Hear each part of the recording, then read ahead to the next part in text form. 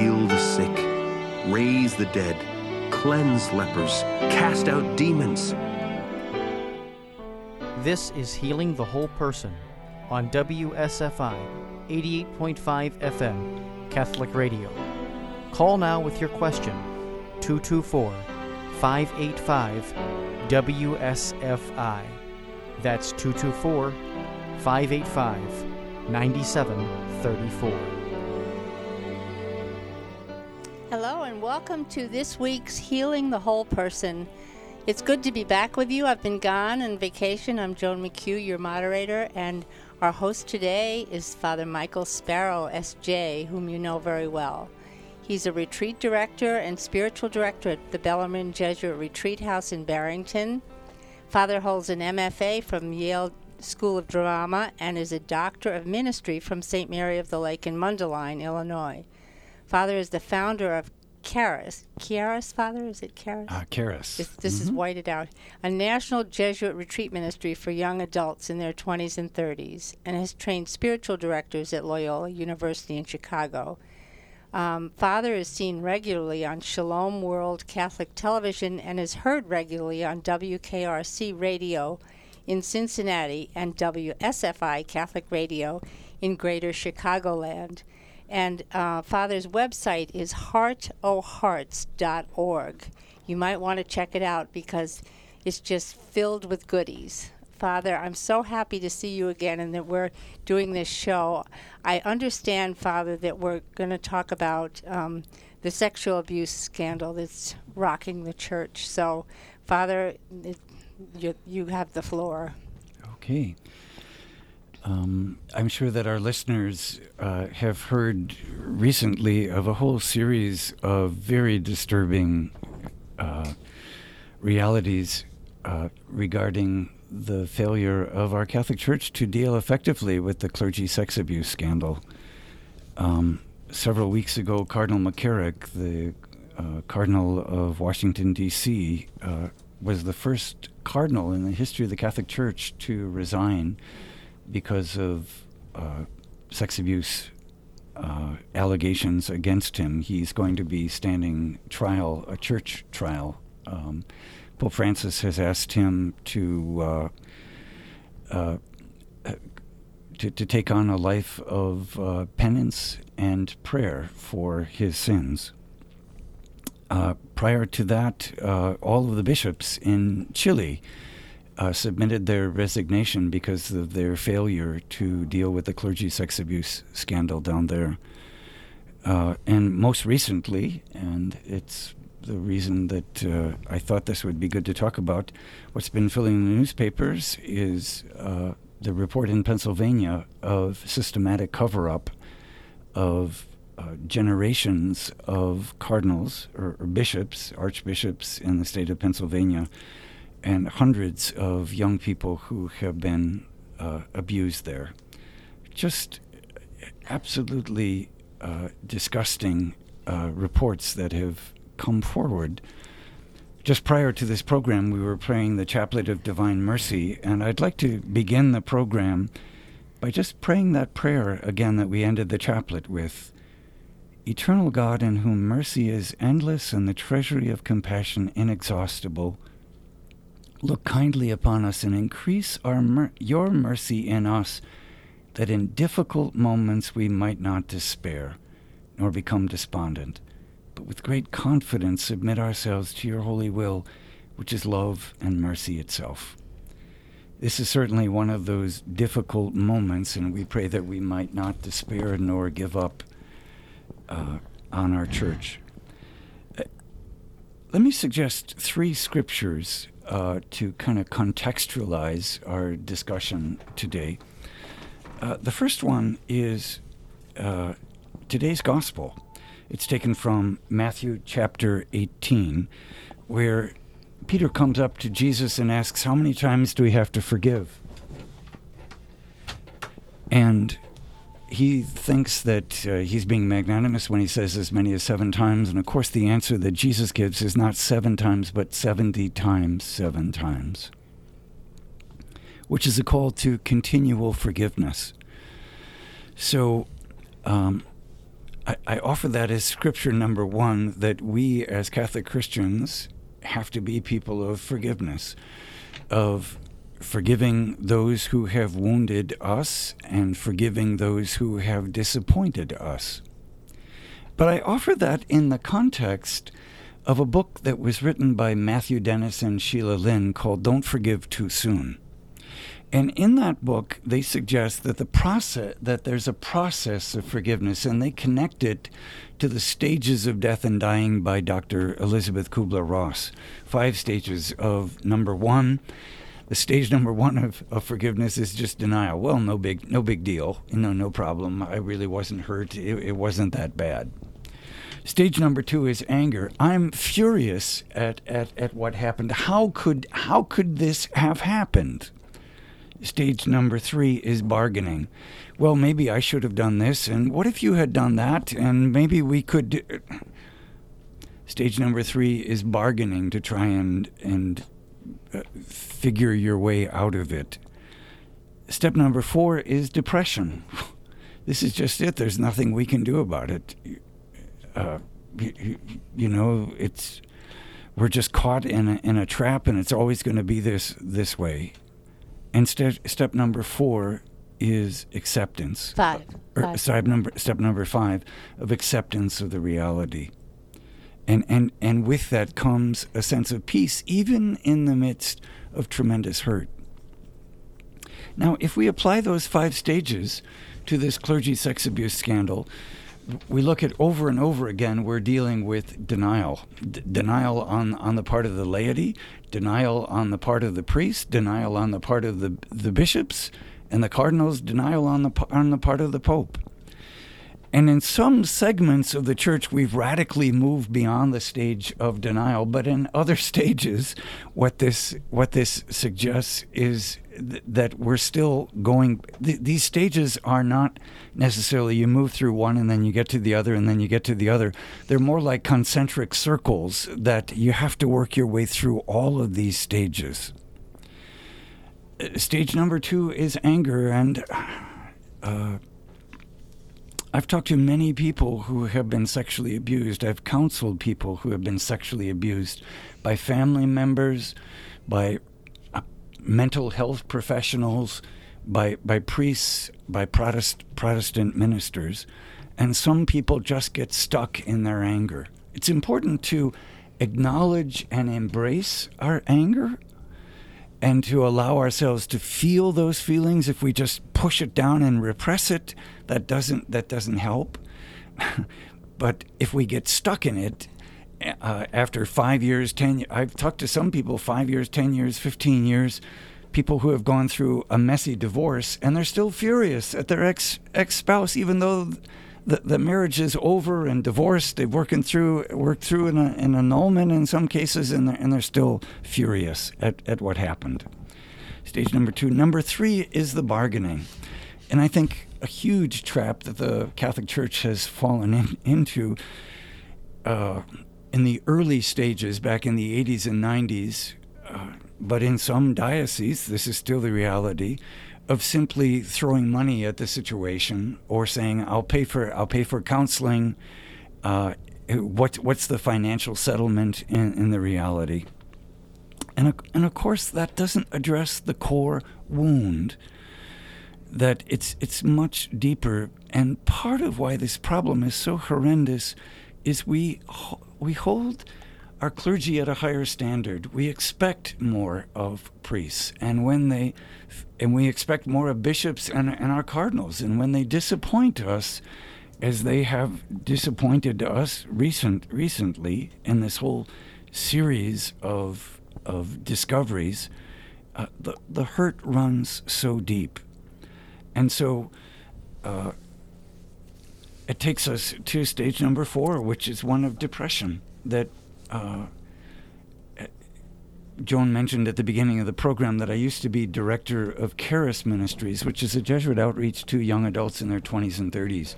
I'm now at the Bellarmine Jesuit Retreat House, but I'm going to be doing a Charis retreat in September and doing a Theology on Tap talk for young adults. So I've had a lot of experience working with young adults, and I can say definitively there's nothing that has been more destructive to the faith of young people than the clergy sex abuse scandal and the bishop's failure to adequately address this. Now, for some young adults, it just becomes an excuse. All right, I'm not going to become Catholic. But for many, there's genuine scandal here. And at stage number 4 here of depression and sadness, or what the heck, I'm just going to leave the church. For those who are courageous in terms of working through these stages of denial and anger and bargaining and depression, it is possible to get to a stage of peace, a place of acceptance. And there's much that we can talk about here in discussion, but let me suggest scripture number 2, which is from Matthew chapter 16. And there, Jesus puts the question to his disciples, who do people say I am? And the way I imagine that, most of the disciples are just finding it very interesting to look at the ground at that particular moment. But Peter is courageous, and he's inspired by the Holy Spirit. And he says, you are the Christ. You are the Messiah. You're the Son of God. And Jesus comes back and says, blessed are you, Simon, son of Peter. Flesh and blood has not revealed this to you, but my Father in heaven. And so I say, you are the rock, and on the rock I will build my church, and the gates of hell will not stand against it. But then Jesus begins to explain what it means to be the Messiah, that he's going to suffer and die. And Peter pulls Jesus aside and says, God forbid that would happen to you, Lord. And Jesus looks at Peter, whom he's just named the rock, just said that you are inspired by the Holy Spirit, and he says, get behind me, Satan. And there's a play on the Greek that the word rock on which I build my church, the Greek puns on that, and he becomes a stumbling block. So in the course of one chapter in the Bible, within the span of a couple of different verses, Peter is both the rock on which the church is built and the stumbling block to God's will being perpetrated. And this is our first pope, Peter. I find that particular text so helpful in working my way through my own stages of denial and anger and bargaining and depression and acceptance, is to say this is the reality of the church. It is divinely inspired by God. Jesus says, remember, Peter, you didn't figure this out on your own. My Father in heaven gave this revelation to you, and that's why you are the rock. The church is not simply a human institution. It is divinely inspired and divinely led by the Holy Spirit. And we have Jesus' promise that the gates of hell will not prevail against it. And in the midst of this crisis, we need to hold Jesus to his promise and to say, okay, Lord, our church is going through some really tumultuous times right now, but we're holding you to your promise that the Holy Spirit is going to be there and guiding us, and the gates of hell, which are pressing against us right now, are not going to envelop us. The third scripture I want to end with here, and then we'll open this up for discussion, is from John chapter 6. And we've been working our way through the Bread of Life discourse on our Sunday Gospels. And Jesus says, I am the bread of life. No one who comes to me will ever hunger. No one who ever comes to me will ever thirst. And there's a split in the community because Jesus doesn't explain this. Now, wouldn't it be nice if he just said, well, what I'm really talking about is transubstantiation? But Thomas Aquinas, in the 13th century, 1,200 years from now, is going to explain this and give you a philosophical, theological explanation. And it's really not cannibalism. What I'm talking about is the bread is going to be transformed. It will look like bread, but it's really not bread. It's my body. And the wine will look like wine, but it's really not my wine. It's my blood. So when I'm saying eat my flesh and drink my blood, what I'm talking about is do this sacramental action that will perdure throughout, but he doesn't say that. He just says to his community, eat my body, drink my blood. And what John records in his gospel is the Christian community split. And they said, this guy's crazy. What's he talking about? We can't eat his body. We can't drink his blood. And John records that many walked away and never believed anymore in him. So Jesus turns to Peter and the other disciples and says, are you going to leave me too? Are you going to walk away? And the way I picture that, Peter scratches his head and he says, Jesus, I don't have any idea what you're talking about. But then he gives these words. He says, who do we go to? Who do we go to? You have the words of everlasting life. I don't understand you. I'm confused. Quite frankly, I'm a little frightened by what you're talking about. But I trust you because you have the words of everlasting life. And I think those words are so helpful for us in this context. There's much that we don't understand. There's much that discourages us. There's much that angers us. There's much that frustrates us. And there's much work that needs to be done in terms of rectifying the wrongs. But who else do we turn to? Look at what's happening in Hollywood with the terrible scandals that are unfolding there. Look at what's happening in Washington and with our politicians. Are we going to trust in the politicians? Are we going to trust in our business leaders? Are we going to trust in the lawyers? Are we going to trust in the media? Who else do we turn to? At the same time that this scandal is unfolding, I've been working with some of our Protestant brothers and sisters at Willow Creek for the last 4 years. The entire leadership team from Willow Creek just resigned amidst the horrendous scandal that their charismatic leader, Bill Hybels, had perpetrated sexual abuse on women that were close to him. And the leadership team agreed initially with their leader, and they came out and said, we believe our charismatic leader, Bill Hybels, who said the women are lying, they're trying to tear me down. Don't believe them. Well, their lead pastor, Steve Carter, who's a wonderful man, and the leadership team at Willow Creek said, we made a terrible mistake.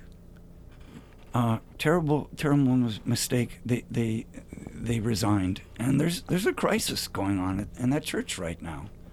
So who else do we go to except to turn to Jesus and to turn to his church and to hold him to his promise and say, Jesus, we believe that you will be with us. One brief little anecdote, and then I'll open it up for our discussion here. Last summer, I had the opportunity to go over to Rome and to meet with Pope Francis with a number of Protestant leaders. And the context for this was the 50th celebration of the Catholic Charismatic Renewal. And Pope Francis, whose charismatic renewal, invited these Protestant leaders to come, and they in turn invited me. And when we went into the Vatican, I'll never forget this. The room in which we had the papal audience had a painting right above the transept of the doorway, and it was the ship in the midst. The ship, which represented the church, and Jesus and the apostles are in the ship, and they're in the midst of a terrible storm, and the ship is being rocked back and forth. Here's the Vatican, where we meet with the Pope, and there's this tremendous storm at sea, and the ship that is the symbolic of the church is being rocked, and the apostles are looking at Jesus, and there's terror on their faces. Jesus, what are you going to do about this? I think this is one of those circumstances where we turn to Jesus in moments of great difficulty, and we pray, Lord, save your church. Lord, help us to heal. Help us to forgive. Help us to right the wrongs. Help us not to turn a blind eye to our sins. church is at once a human institution and a divine institution, and we need to recognize both realities in the midst of this. Well, those are some opening comments, and Joan, you've been taking notes, and we have some other guests in our studio audience today, and let's continue our reflections on this. Well, my first thought is thank you, Father, for painting such a beautiful, putting such a foundation on our church and Jesus and his promise to us and his being with us and so forth, and the Eucharist and the scriptures and all. It's all wonderful, and I believe it, and I get it. But I'm suffering for all of those out there that don't get it. And I mean, this is nice for us who are sitting here and who are listening, who are good Catholics. But for instance, I got a text from one of my children the other day. If you are still donating money to the Catholic Church, ask yourselves how you feel giving money to an organization that is overrun with child abusers. These are my own flesh and blood. I mean, I have faith. I don't know that they do, but how can I respond to him? We have to take a break. Can we come back and have a lively discussion about this in a minute? Absolutely. Thank you, Father. We'll take a short break.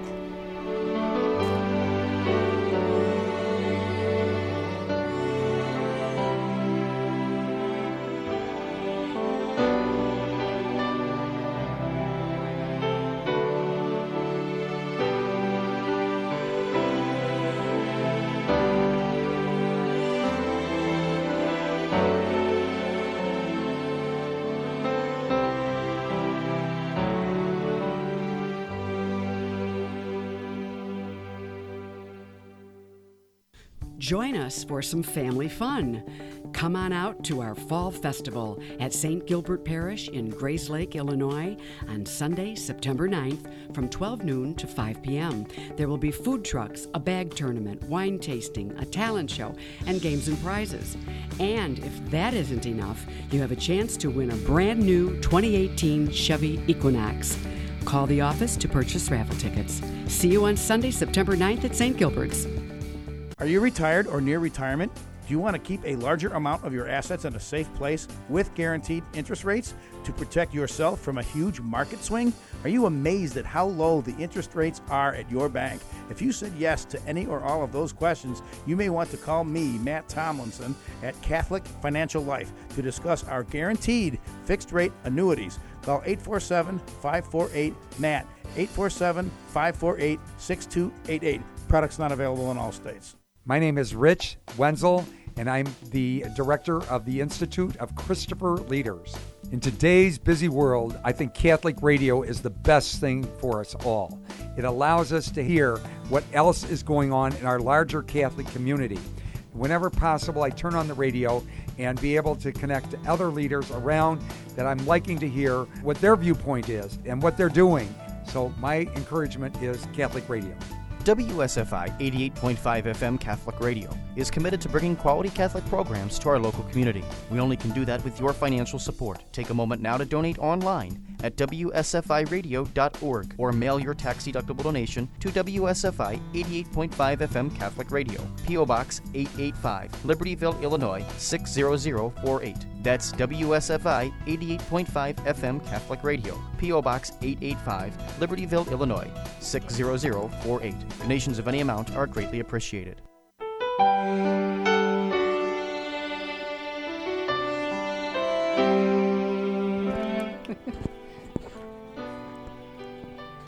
All right, hello and welcome back. I hope you're still with us. We had a beautiful presentation by Father Michael Sparrow on the doctrines of our faith, about Jesus' presence with us and his promise to be with us throughout till the end of time, through the Eucharist especially. Before we continue with our discussion about the sexual abuse, we have some prayer requests, and Father would like to pray for those people now who have asked us to pray for them.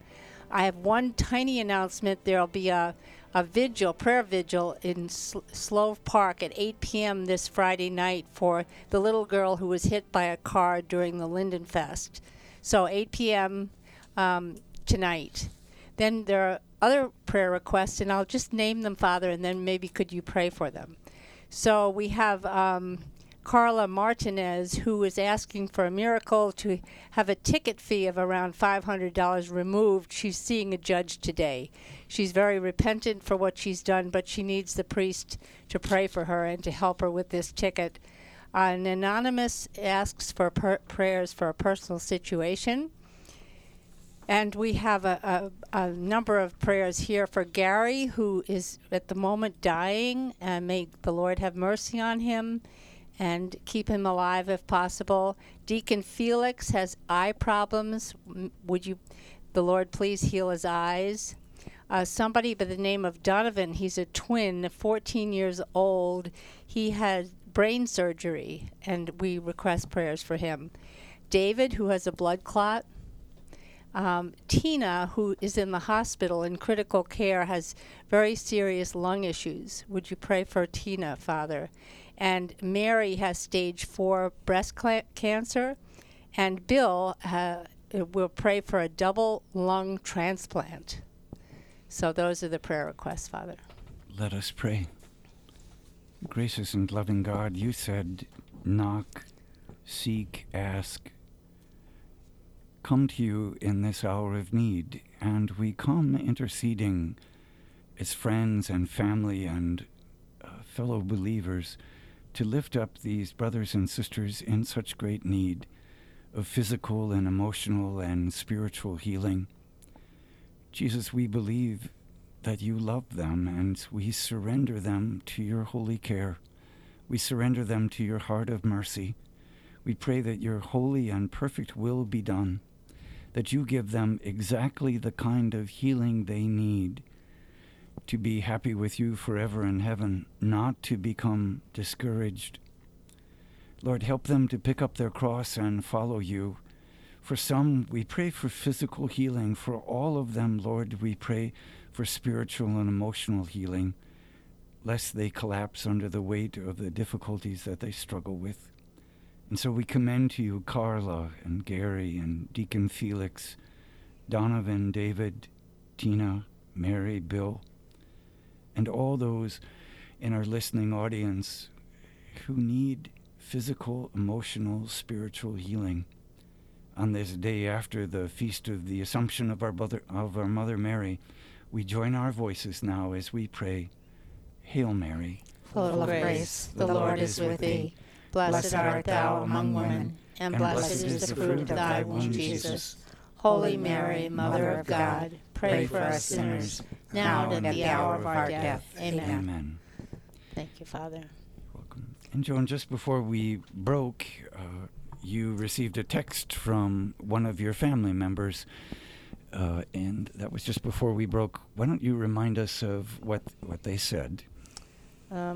Okay, so if any of you are still donating money to the Catholic Church, ask yourselves how you feel giving money to an organization that is overrun with child abusers.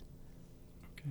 I couldn't answer him. It was very difficult. It was very hard. Yes, and I've certainly run into many people who make that same argument, and to be truthful, there is something to be said for withholding money. Many devout Catholics have taken that position of saying, this is the way that we're going to get the attention of a pastor, or this is the way we're going to get the attention of our bishop.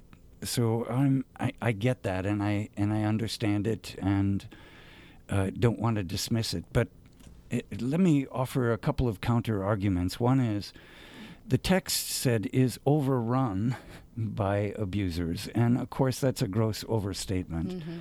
The estimates vary from anywhere to 2% to 7%. I think the highest percentage that I've ever read is 7%, and the least percentage is 2%. That means at a minimum 98% of the priests are doing a pretty good job, or at a maximum of 98%, a minimum of 93%. 93% is still an A. So do you give up on the Catholic Church because of the 2% to 7%? And I believe that the vast majority of the bishops in this country are as upset as we are about what's going on, and are trying to get to the bottom of it. Certainly, Pope Francis, I think, has been tremendous. He personally has met with so many sex abuse survivors. When he was in this country, this was not publicized, but when he came to the country, America, a couple years ago, he had an off-the-record meeting with survivors of clergy sex abuse. Mm-hmm.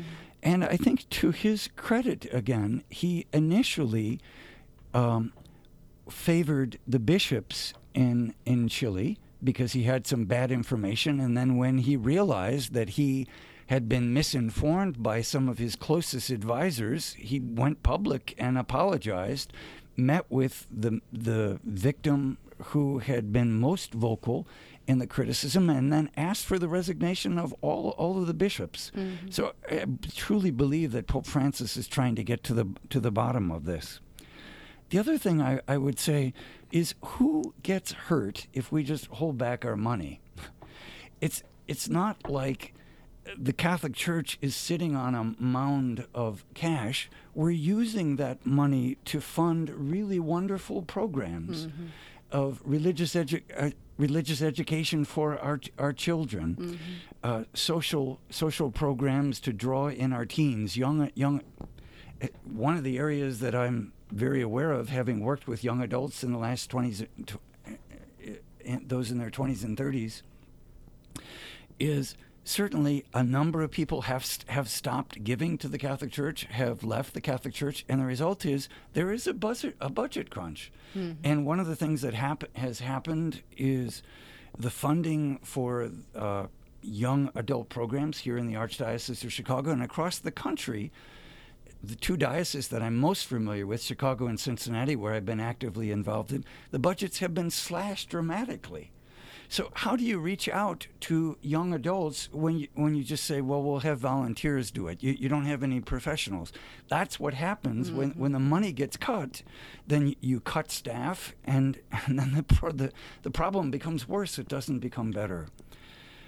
You just look at Catholic Charities is second to none in terms of the wonderful programs that they do for social outreach.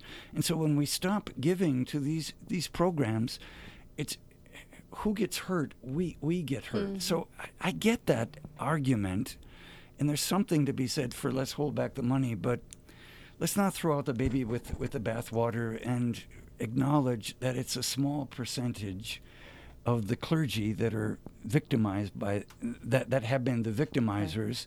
And it just doesn't seem like a small percentage at the moment. It seems like a huge percentage, but I get what you're saying. But we do have a studio audience here. John and Kathy Hunt are from Lake Forest, and they're with us, and I'm just wondering if you have anything you'd like to add or a question, or should we just keep going here? Well, I'd like to thank Father. I really would. I confirm everything you're saying from the bottom of my heart. I really do. I think some of the problems that we have is as Catholics, lay Catholics, we have not been traditionally, at least in the last, 40 years, 50 years, educated as far as what our church is all about. And yes, we have religious, we have clergy, we have priests, but the majority of us are laity. And we really need to be well educated in our faith to fully appreciate that the head of our church is Jesus Christ. That's beautiful, And Kathy. what you said was so confirming, because the fact that Peter was so vulnerable, and it was through the Holy Spirit that he recognized who Christ was. And yet he fell, and he fell bad. He denied our Lord 3 times. And yet the church has succeeded over 2,000 years. Over 2,000 years we've been there. And I am glad. I know it's hard to say. You know, the percentage is so small in comparison Yes. to the church.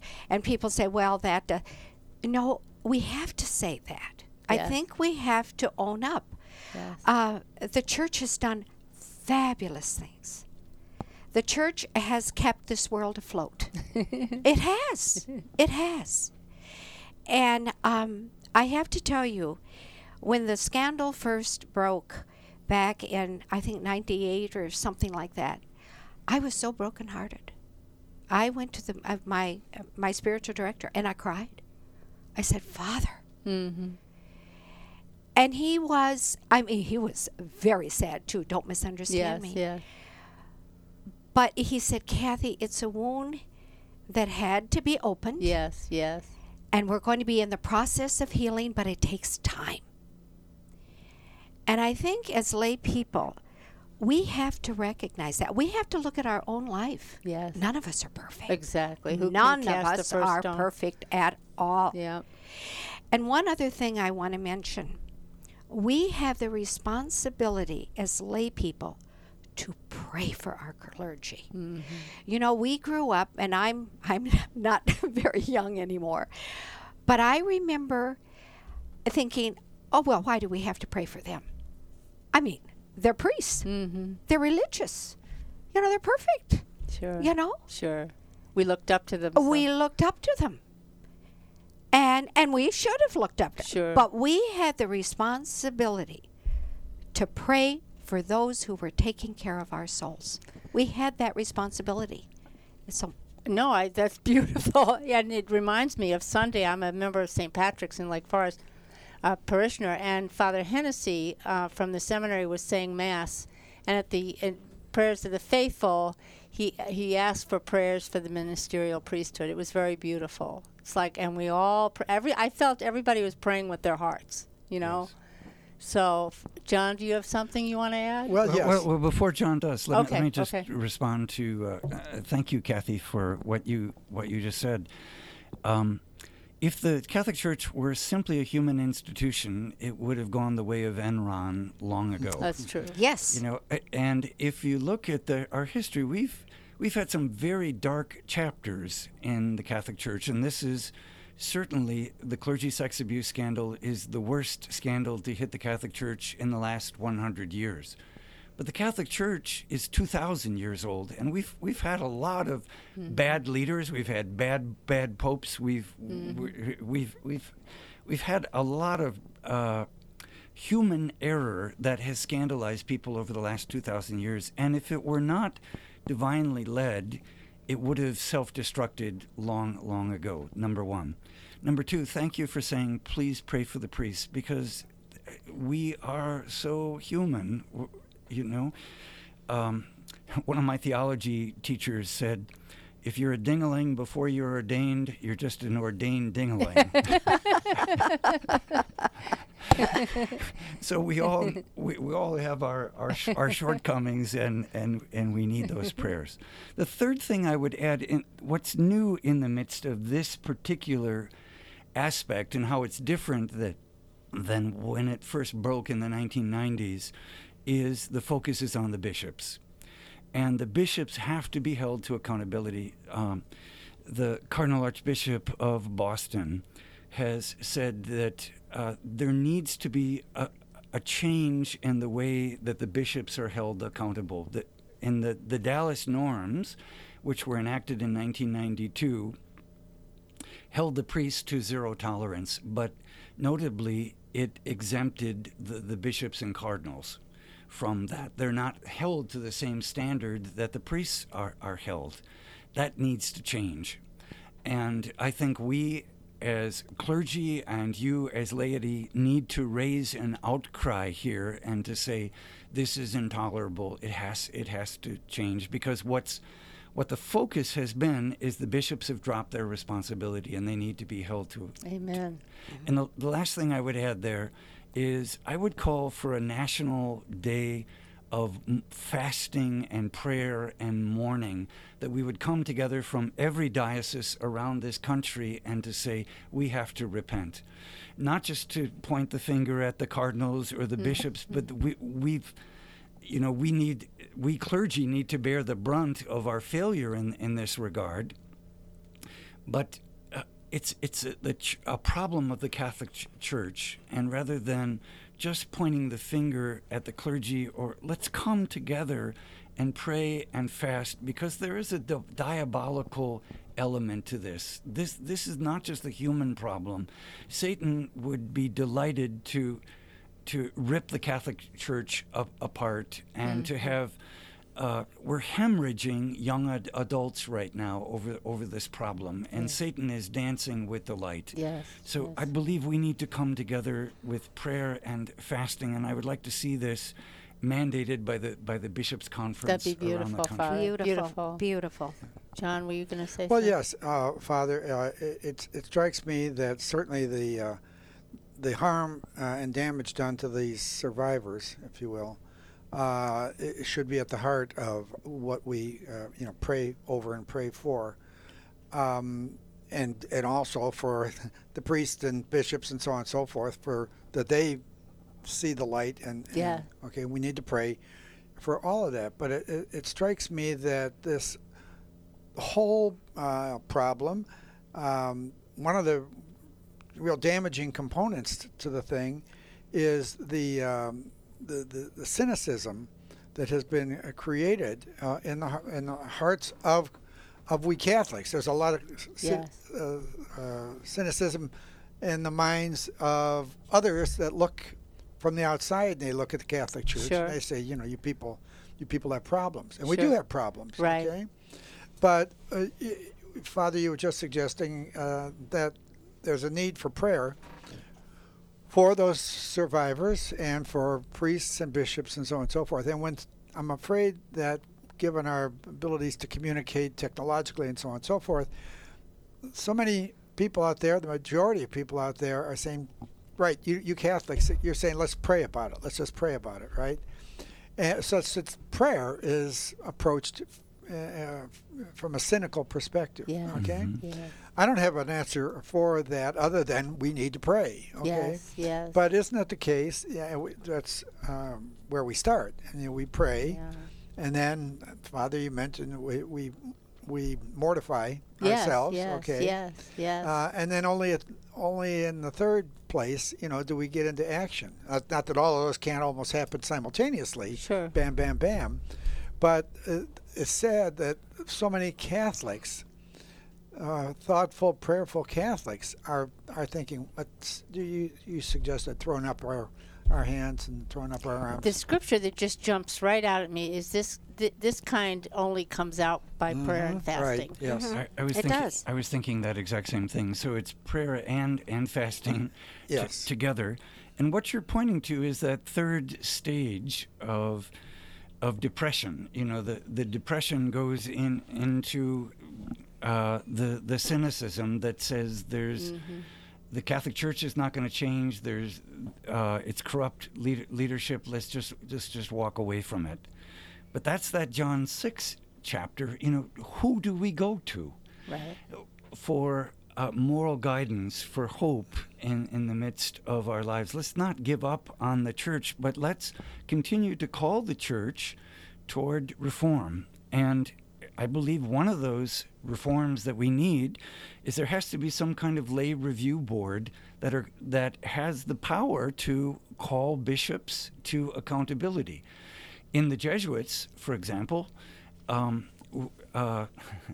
there is such a board. So if there's an accusation brought against any one of the Jesuits, it goes before this board of clergy and laity that reviews it to determine whether it's a credible accusation or not.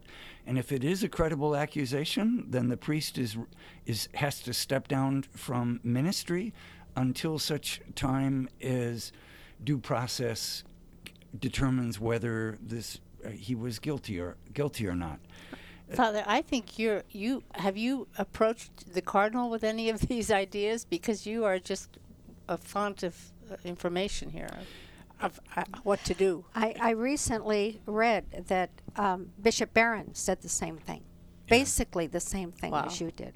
Yes. I mean, just in the last few days. That it has to be the laity. I mean, the laity has to be very much a part of this reviewing. Oh, Cardinal O'Malley from Boston, who has been a point person for dealing with victims and calling the church to greater accountability, has made that same point. And it isn't also the case that just because we create a lay, at least a lay versus ordained component to this thing, but then it becomes a question of fair-minded laity. Yes. Okay. I'm sorry when I hear some of what I hear from an attorney general in a given state, and I see how he presents what he presents, and I'm sensing some kind of an undercurrent of poor use of words, but glee over what's been accomplished here. We shouldn't be happy about it. Certainly, we should be happy about it. But the point is, we have an issue here that we have to be dealing with. Yes. We have to from thoughtful, prayerful people. Exactly. Beautiful point. And so we have a minute left, Father. So would you begin to close out the show and bless our listeners? And let us pray. Lord Jesus, we pray for all of those people who have been abused by priests. Our heart goes out to them, and we pray that we, as Catholic Christians, may do a better job of responding to their need. Oh, Jesus, have mercy on your church and guide us through these troubled times. Help right the ship and lead us to calmer waters. Thank you for the gift of the church. Help us to continue to serve you with greater love. May your mercy be upon us, and all our listeners be blessed in the name of the Father, the Son, and the Holy Spirit. Amen. And thanks to John and Kathy Hunt for being there, and for Patricia in the background, who is awfully quiet, and for Father for a beautiful, beautiful show. Father, thank you.